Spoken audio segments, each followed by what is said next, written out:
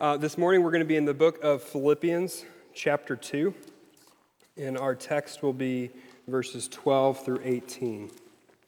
I'll give you a second to turn there. This week, as I've been studying this passage, I have been wrestling with my words and these words, and I have been delighting in it. So that is my prayer this morning for all of us, that we get to delight in this amazing passage. All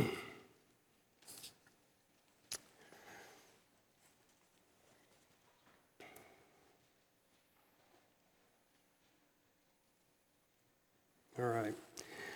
Philippians chapter 2, we're going to start in verse 12. Hear the word of the Lord.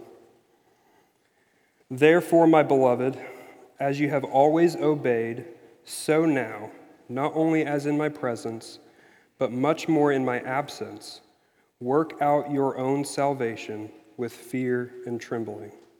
For it is God who works in you, both to will and to work, for his good pleasure.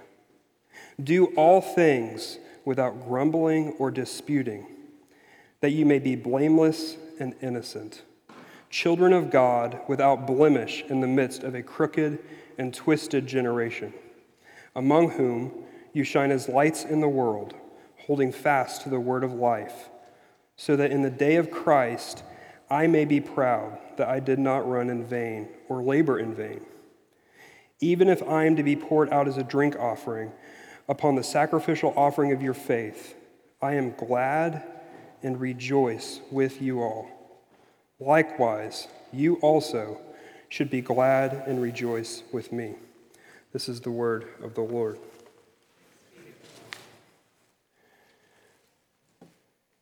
So it's been a minute since we've been in Philippians. Pastor Dan's been working through Hebrews, and it's been months. I think February is the last time we were in Philippians. So I want to kind of jog our memory real quick of where we're at, because Paul starts with a really big therefore. And so we need to know what is his stream of thought before we start to really look into this passage. So if we look back up to chapter 1, verse 27, we see kind of Paul's overarching command for this section.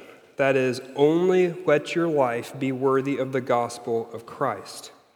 This is the big idea that Paul's been working out in the verses after that. He started with showing us that to live lives worthy of the gospel meant to live in unity in chapter 1, verse 27.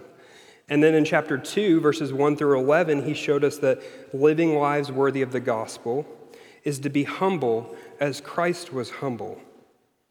And in these verses about Christ's humility, Paul introduces something else. He introduces Christ's obedience.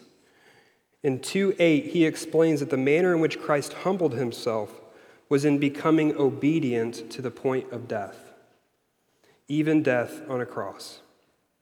And as a result of his obedience, Christ is then exalted. So now, following this text about Christ's obedience and his exaltation, Paul writes, Therefore, my beloved, as you have always obeyed, so now, not only as in my presence, but much more in my absence, work out your own salvation. Again, following Christ's example of obedience, we are to be obedient in order to live the lives worthy of the gospel. Our obedience is displayed then in our working out our salvation. And obedience is pretty easy, right? It's easy to obey. It's simple to obey. Isn't it? No, absolutely not. If we are honest, it's actually against our complete nature to obey. But our passage this morning calls us to obedience. And the good news is, it doesn't just say obey or figure it out. The text this morning is a text we can and we should delight in reading and studying, because it shows us that we're not just told to obey, we're made to obey. God works into us what we lack. He gives us the ability to obey. What we see in this text is that we work out what God works in. That's the point. We work out what God works in. In this passage, we're going to see what this working out looks like, the purpose of it, and the amazing result. So to do so, we're going to break it up into 3 sections of how we work out what God works in. In verses 12 to 13, we work by his power. In verses 14 to 16, we work as his lights. And in verse 17 to 18, we work for God's delight and our joy. So let's jump back in. As we've said, Paul starts this passage with therefore. So he's linking it back to the idea of living lives worthy of the gospel. And now he's going to show us that living lives worthy of the gospel means to live in obedience. But before he gets to the command, I do want to kind of sidestep and just say I love what Paul says first. Before he gives this command, he tells them, you guys have been obedient. Keep on keeping on. Hold the line. Just a side note, I think we can all learn from that before we exhort, we should encourage. Paul's always encouraging us before he exhorts us. And that's just a wonderful truth. But anyway, Paul gives us a command writing, work out your own salvation. There's no question that that's calling for us to do something. He's telling the readers, he's telling the Philippians to respond with their feet moving and their hands working. Someone wrote, it's impossible to tone down the force with which Paul here points to our conscious activity. Like this is emphatic. Work out your own salvation. But it's our conscious activity in what exactly? What does that mean? Well, Paul says we work out our salvation. And that's a loaded word. And we really, really need to understand what Paul means by the word salvation. Because it's easy to just jump to some conclusions. So does Paul mean work out your salvation as in work out your being saved or your justification? Is that what he's saying? Absolutely not. Nowhere in any of Paul's writings, even nowhere in Philippians, is Paul saying you earn or you merit salvation. Not your righteousness, not your payment for sins, not your promise of eternal life. Those things were secured by the life, death, and resurrection of Christ. Our righteousness is solely because Christ lived the perfect righteous life that is attributed to us through faith. Our payment of sin is only because Christ bore every single one of our sins on the cross and paid for it. And our hope in resurrection is only because he was raised first. Paul makes this abundantly clear in all of his letters. Ephesians 2:8, he writes, "For by the grace that you have been saved through faith, and this is not your own doing, it is a gift of God, not a result of works, that no one may boast." And even here in Philippians, in chapter 1, verse 6, he tells the Philippians that he is sure that he, God, who began a good work in you, will bring it to completion at the day of Jesus Christ. There is no Pauline sidestepping. He's not making a side note saying, yeah, that's true, but you also need to do this. There's no God does his part and you do your part and then salvation works. That is not what Paul's talking about. What he does mean in working out our salvation is living in light of the gospel, living in light of our salvation. Another way you might say it is his main idea: live lives worthy of the gospel. We might even call this idea sanctification, becoming more and more like Christ. So we're to work, deliberately become more obedient as Christ was obedient. But how was Christ obedient? Well, in 2:8, Paul makes it very clear that he was obedient to the point of death, even death on a cross. That was the depths of Christ's obedience. That was his unrelenting and his unswerving obedience. But friends, we struggle to love our neighbors. I struggle to not get mad while I drive. How in the world are we supposed to be as obedient as Christ was obedient? We can't. At least, not on our own power. But what if there was another power, a greater power, that would work in and through us? Well, look at verse 13. For it is God who works in you, both to will and to work for his good pleasure. So we're correct. We can't do it. We can't obey, not on our own, but we can work out by his power. Verse 13 explains that we work out our salvation with fear and trembling for or because God works in us. And that's why we have fear and trembling, because it's God working in us. That is awesome. The power of God is working in our lives to change us. And what's it changing? It's changing our wills and our works. Essentially, it's changing our desires and our abilities. So God's giving us everything. He's giving us new desires that now want to obey, where we didn't want to before, now we want to. And he's giving us new ability to do what we could never do without him. He gives us the whole thing. This is what he promised in Jeremiah 30, verse 33. He says, "For this is the covenant that I will make with the house of Israel after those days, declares the Lord. I will put my law within them, and I will write it on their hearts, and I will be their God, and they shall be my people." This is what God has promised to work in us, to change our wills and to change our works. But it's not a general promise. This is a covenantal promise, which we've been walking through Hebrews, and we've been seeing what that means. We've been seeing that this is the new covenant promise. And there's only one way into the new covenant, and that is through the guarantor of the new covenant, Jesus Christ.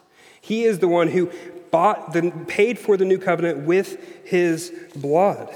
And so by receiving him through empty hands of faith, we enter into the new covenant, and our wills and our abilities are then changed. It's what Paul explains in 2 Corinthians 5:17. He says this, if anyone is in Christ, if anyone has come to Christ, he is a new creation. In Christ, the law is now within you. It's written on your hearts. Your desires have changed. The law is no longer outside of you and a burden that you have to work toward, but it's a desire within you that you now work out. That's what God does. We work by his power. I've been thinking of this as a watermill, or I've been trying to think of this as a watermill. A watermill is made to do a job, right? It's made to work, but it cannot work on its own at all. It has a design to do the job, but it can't do it without power. And that power is the water, the current running that turns the wheel and turns all the gears and all the belts inside this mill so the mill can now work. But see, if that water stops, there's no power. It just shows that without the water, there's no milling. The water mill has to have the power worked into it, not so it can work with it, not so it can work alongside it, but that it can work out. It can work using the power of the water. We are like this water mill. When we think about our inability to obey, the task is not the problem. We are designed, we are made to obey. We are made to do this. The problem is we don't have any power on our own. We need a river. We need the water. And God is that water. He is the power that works in us that we work out. He's the steady flowing stream that we need to turn our wheels, to constantly give us the power to do what he has called us, what he has made us to do. We can work with everything in us. That's why we can work. That's why we can take this command as an emphatic statement, because if we're in Christ, we can deliberately and diligently work with fear and trembling because God has worked in us. He has changed our desires, and he has now given us the ability to do what he commands. And what that means for us is that there's hope and that there's confidence for those in Christ. Because God is working in you so that you can then work out your salvation. This is not just a command that just says, figure it out. This is a command that invites you to rely on God's power in you to work out what he commands. There's no question. Can you quit that sin? Can you witness to others? Can you have that hard conversation? Can you forgive that person? Can you work out your salvation? Absolutely. Someone wrote, your work is a derivative of and dependent upon his work, not the other way around. Christian, this is so liberating when we read this command, when we read any command, because our weakness is not our limit. Instead, our weakness is where God meets us. Through faith in Christ, he changes our hearts and our desires. He gives us the ability to obey even the hard things, even the dark secrets and the long-standing broken relationships. Your desires are no longer bound to the fear of man, or your ability is no longer captive to sin. In Christ, God is working in you, and your wheel is turning, and you have the power to work out your salvation. And real quick, let's ask why. Why is God doing this? For his good pleasure. Oh, friends, do not skip over those 4 beautiful, amazing words. It delights God to do this, to work in us the power we need to obey and to work out our salvation delights him. Just think about that. We want to obey. We have that desire. We have the burden of not being able to obey. And instead of shaking his head and saying, figure it out, or just leaving us to ourselves, unable to do what he and we want, it delights him to make us to be able to do what he and we want. God delights in this. Listen to Jeremiah 32, verse 40. God says, I will not turn away from doing them good, and I will put the fear of me in their hearts, that they may not turn from me. I will rejoice in doing them good. Friends, God delights in making us love him more, in making our hearts fear him, in making us depend upon him and hope in him. That is God's pleasure and delight. And because it delights him, you know what that means? It means we know he will not stop doing it. He's not going to say, yeah, I think today I've had enough delight, actually. I'm good. Like, pleasure tank's full. No, for God, working in us is like the dessert that you just never get sick of, right? It's your grandma's chocolate meringue pie. It's the best thing. I've already eaten 3 pieces. I'm going to eat another piece. Just give me a cup of coffee to go with it. It is so good. That is what working in us is to God. We are his dessert. He delights in it.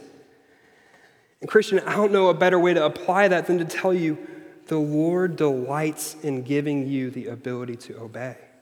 So don't be discouraged. Be encouraged. Know that the Lord, he's not going to throw you aside. He's not going to cast you away because of your weakness. That is where he meets you. And that's where he delights in giving you what you need the most. And if you're not in Christ, what are you waiting for? God delights in doing good to his people. Like, whatever thought you have, this is what the Bible says. God delights in doing good to his people. So come to him. receive him through faith, and be freed from fear of sin, be freed from the fear of death, and instead be the delight of God. And friends, we see that this is a command, but we see that we can do it because we work out our salvation. We work by his power. Because God is working in us, we can work out our salvation.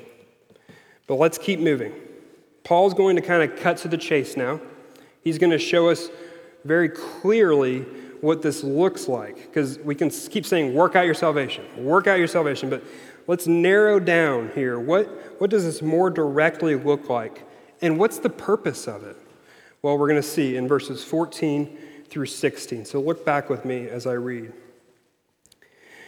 Do all things without grumbling or disputing, that you may be blameless and innocent, children of God, without blemish in the midst of a crooked and twisted generation, among whom you shine as lights in the world, holding fast to the word of life, so that in the day of Christ I may be proud that I did not run in vain or labor in vain. So Paul's instruction here is helpful because it begins to give us a ground level, a practical picture of working out our salvation. And with this more detailed command, he also gives us the purpose behind the command. But let's start with looking what's the actual command here.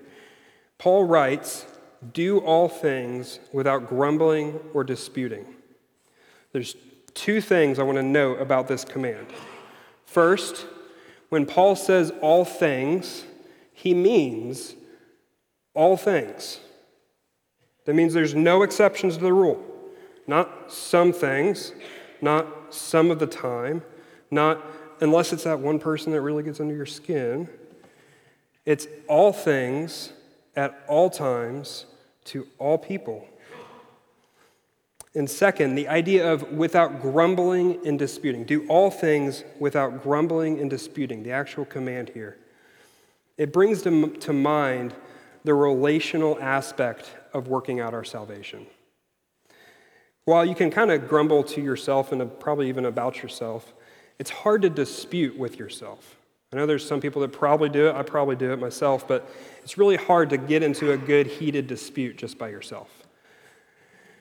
So this means working out our salvation and not grumbling and disputing. It's not just about me.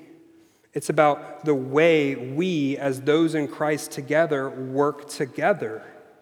It's not just about me doing things right. It's not just about me growing in my holiness alone.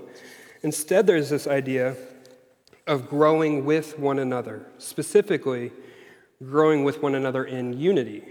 Because that's been what Paul's been talking about all throughout Philippians. And what does grumbling and disputing naturally lead to? Division, completely. Grumbling all the time, complaining, being critical, it never resolves anything. Just mumbling about your problems just causes people not to want to be around you. And to add disputes is just to kind of add the cherry on top. Because disputing is just simply silly arguments back and forth constantly. No one's even listening. We're just thinking about what we're going to say to the person when they get done talking, or maybe we don't even wait for them to get done talking.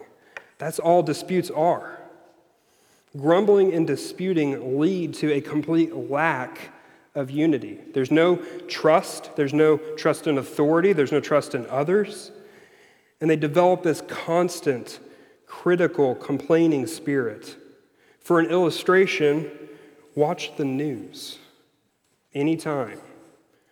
Watch the news. That is the division you see there. That's grumbling and disputing. Unfortunately, if we're honest, we see our own tendency to not follow this simple instruction. Someone made an astute observation writing, "We are prone to think that the way we relate to our brothers and sisters in Christ is a matter of indifference, and that we are entitled to a little grouchiness and some grumbling. Even more, we can convince ourselves that a critical spirit is a spiritual virtue. I think he's exactly right. When I think even back to the way I think about myself, we are so individualistic that we think that my sanctification is about me. Church is about me. My relationships are about me. Therefore, I have the right to grumble. I have the right to dispute. It's my way. It's about me. It needs to be this way. I get it this way. I understand it that way. We feel entitled to this grouchy spirit. And we think cynicism is a virtue. We justify it saying, well, someone's got to say it. No, actually, someone doesn't have to say it. You don't have to grumble. You don't have to dispute. That's the good news. Friends, this passage is calling us to live lives, telling us that to live lives worthy of the gospel is to not grumble and dispute. And it's not just so we don't have conflict. There's an even better purpose. There's an even better purpose to our not grumbling and disputing, to having unity. Look back at the verse with me. Paul says, "Do all things without grumbling or disputing, so that you may be blameless and innocent, children of God, without blemish, in the midst of a crooked and twisted generation, among whom you shine as lights in the world, holding fast to the word of life." So Paul shows us that our lack of grumbling and disputing, it builds unity, it brings us together, but its purpose is so that we can be shining lights to the world around us. That's how we hold fast to the word of life. Its purpose is so that we can fulfill the commission of God's people. The language Paul uses here, it actually draws directly from Moses' song in Deuteronomy 32. In Deuteronomy 32:5, Moses writes, "They have dealt corruptly with him," so they being the Israelites out of Egypt, him being God, "they have dealt corruptly with him. They are no longer his children because they are blemished. They are a crooked and twisted generation." So the reason the Israelites coming out of Egypt were no longer the children of God, they were blemished in a crooked and twisted generation, is because they grumbled and disputed with God, about God, with Moses. See, the grumbling of the Israelites is a common refrain throughout Exodus and Numbers. Exodus 16:2, "And the whole congregation of the people of Israel grumbled against Moses and Aaron in the wilderness." Exodus 17:3, "But the people thirsted there for water, and the people grumbled with Moses."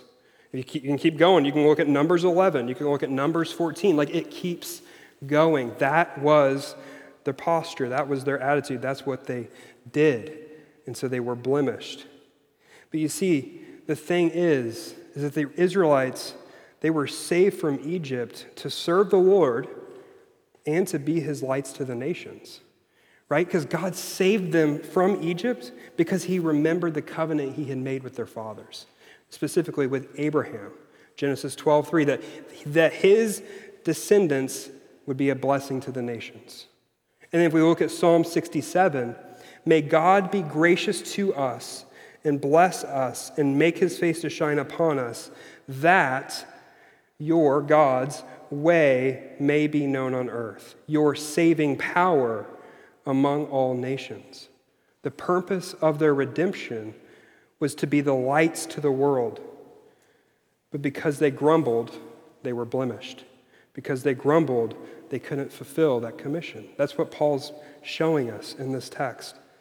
So the purpose of his command to us to not grumble and to not dispute is so much more than just to have better relationships.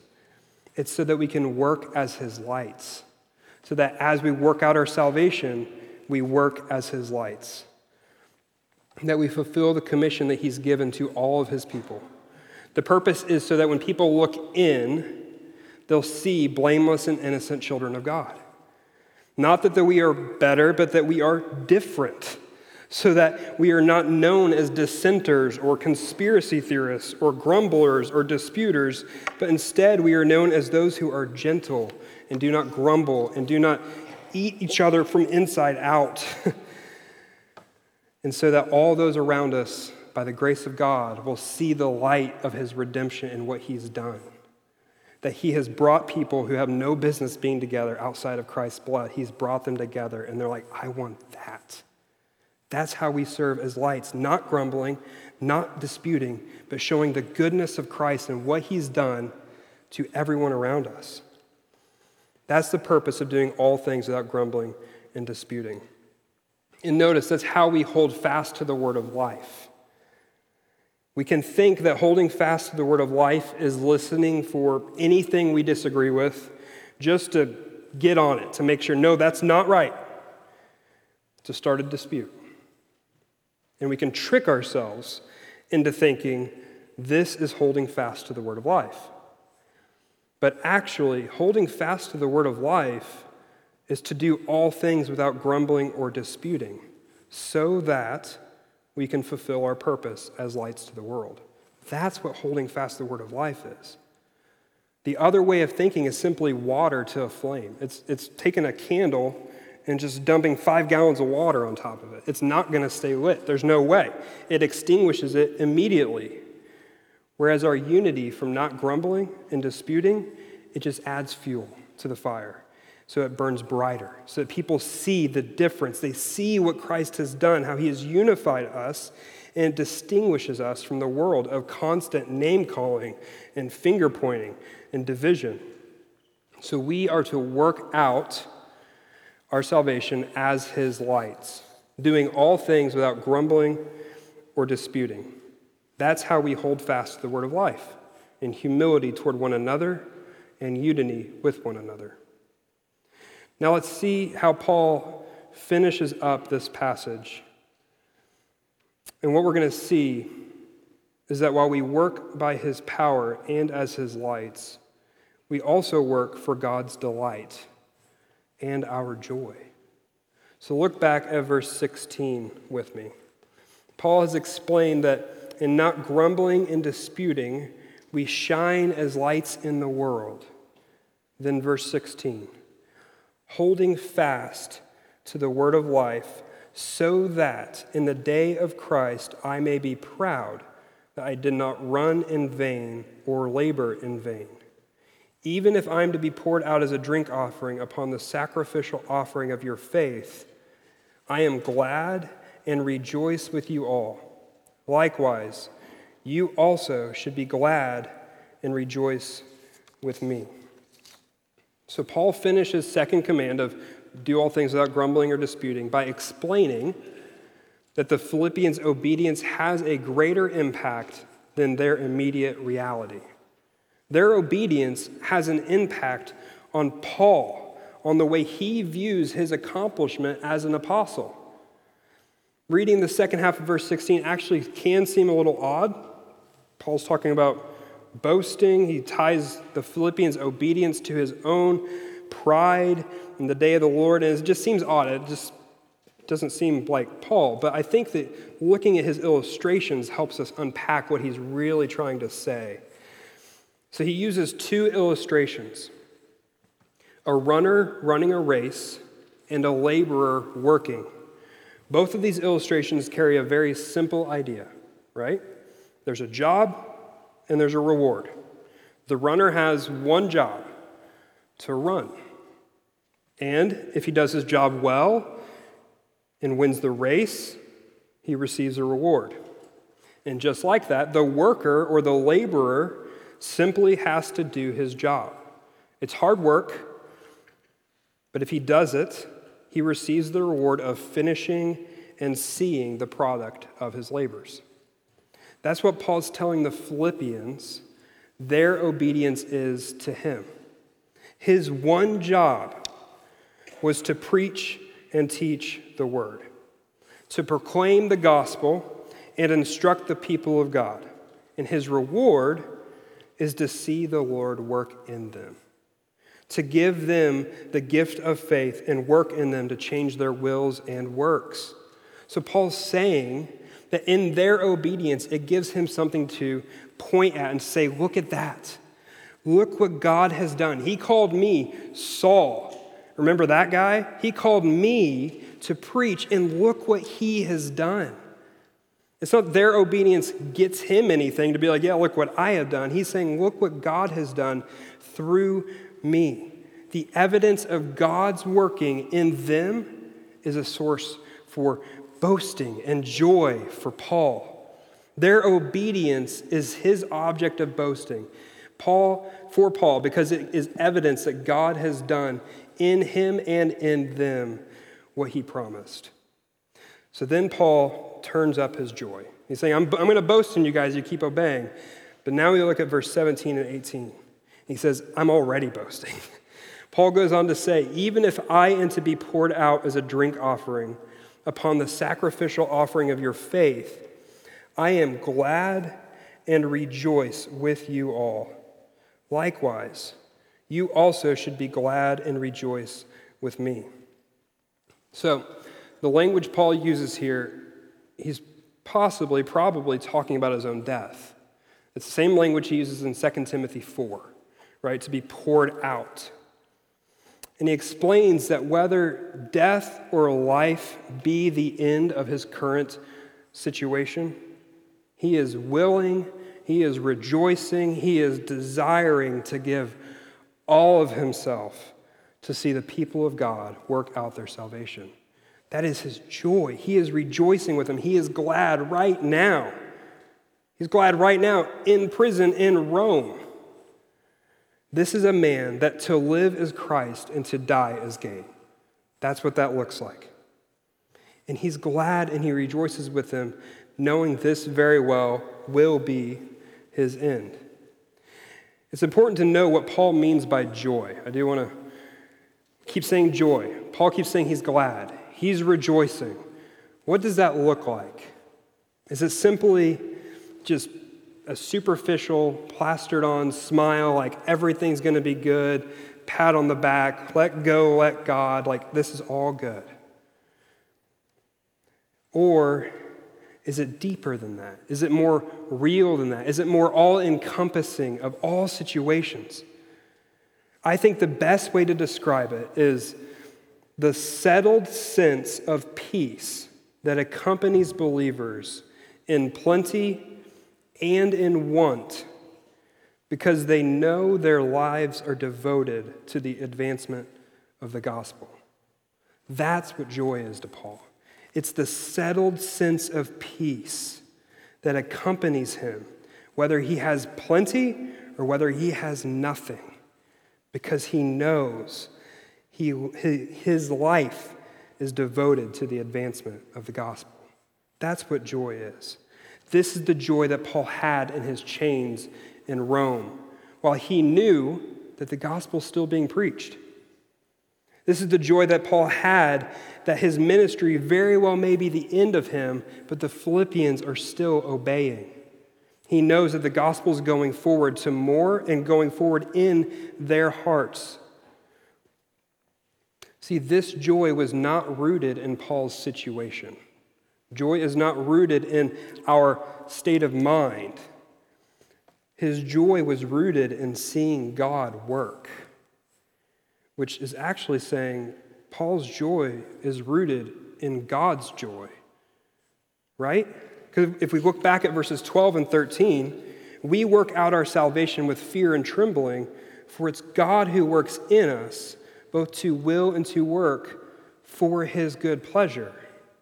So God's working in us is making us to obey and to be lights of the gospel in the darkness of the world around us, brings him joy, and that's what gives Paul joy to see. So Paul's joy is seeing God delight in you. Paul's joy is rooted in God's joy. So like Paul, as we see evidence of God's working in ours and in others' lives, we can be glad and rejoice, no matter what the circumstance is. Which is why Paul tells us and calls us and commands us to be glad and rejoice with him. So we work for God's delight and our joy. And when we look at what Paul says in his command, there's really two aspects to this joy that we get to have. It's not just that it's just for me. There is a personal But there's this communal idea. Just like we work out our salvation without grumbling and disputing, which brings a communal idea, we rejoice with one another. Rejoice with him. In verse 17, Paul says, I am glad and rejoice with you all. In verse 18, he commands us, likewise, you also should be glad and rejoice with me. Our joy should be a shared joy. In both instances, there's that personal and communal aspect. So friends, that means that our lives personally can be marked with gladness and not gloom, no matter the present situation. When our joy is a derivative from God's joy, then we always have a reason for joy because God's working in us. Not superficial joy, not a smiley face, but a peace in plenty and in want. So no matter the situation, whether it's at work or at home, whether it's a struggle, if you are in Christ, you can have joy in knowing that God is delighting in working in you. Even in your weakness, because he meets us in our weakness. Even in your suffering, the Lord delights in doing good to you, and he'll never cease from it. You can be glad and rejoice. In church, communally, we're called to rejoice with one another. And we have a whole bunch of reasons to do that. We have every single member here. We get to look and see what God has done and is doing in my life and your life and their lives. We have every reason to rejoice because we see how God is working and delighting in each one of us. We should be a place of rejoicing, not grumbling and disputing. Those things just rob us of our joy, right? Because if grumbling and disputing extinguishes the shining light, then when we grumble and dispute, we rob ourselves because we're not seeing God work, and neither is anyone else. So we must not grumble or dispute so that we can be lights to the nations and to the people, and we can be a people of joy. Friends, this passage, on the surface, it has 3 commands. It seems like it's commands, but it's really an invitation. It's an invitation to work out what God works in. It's an invitation to stop banging our heads against the wall, stop being discouraged, but to be people of joy as we see God work in us and we work that out. It's an invitation to depend upon and rely upon him as the only source of power for our obedience. It's an invitation to work as the lights he made us to be. It's an invitation to work for his delight and your joy. So, brothers and sisters in Christ, let us work out our salvation. Let us work by his power. Let us work as his lights, and let us work for his delight and our joy. Would you pray with me?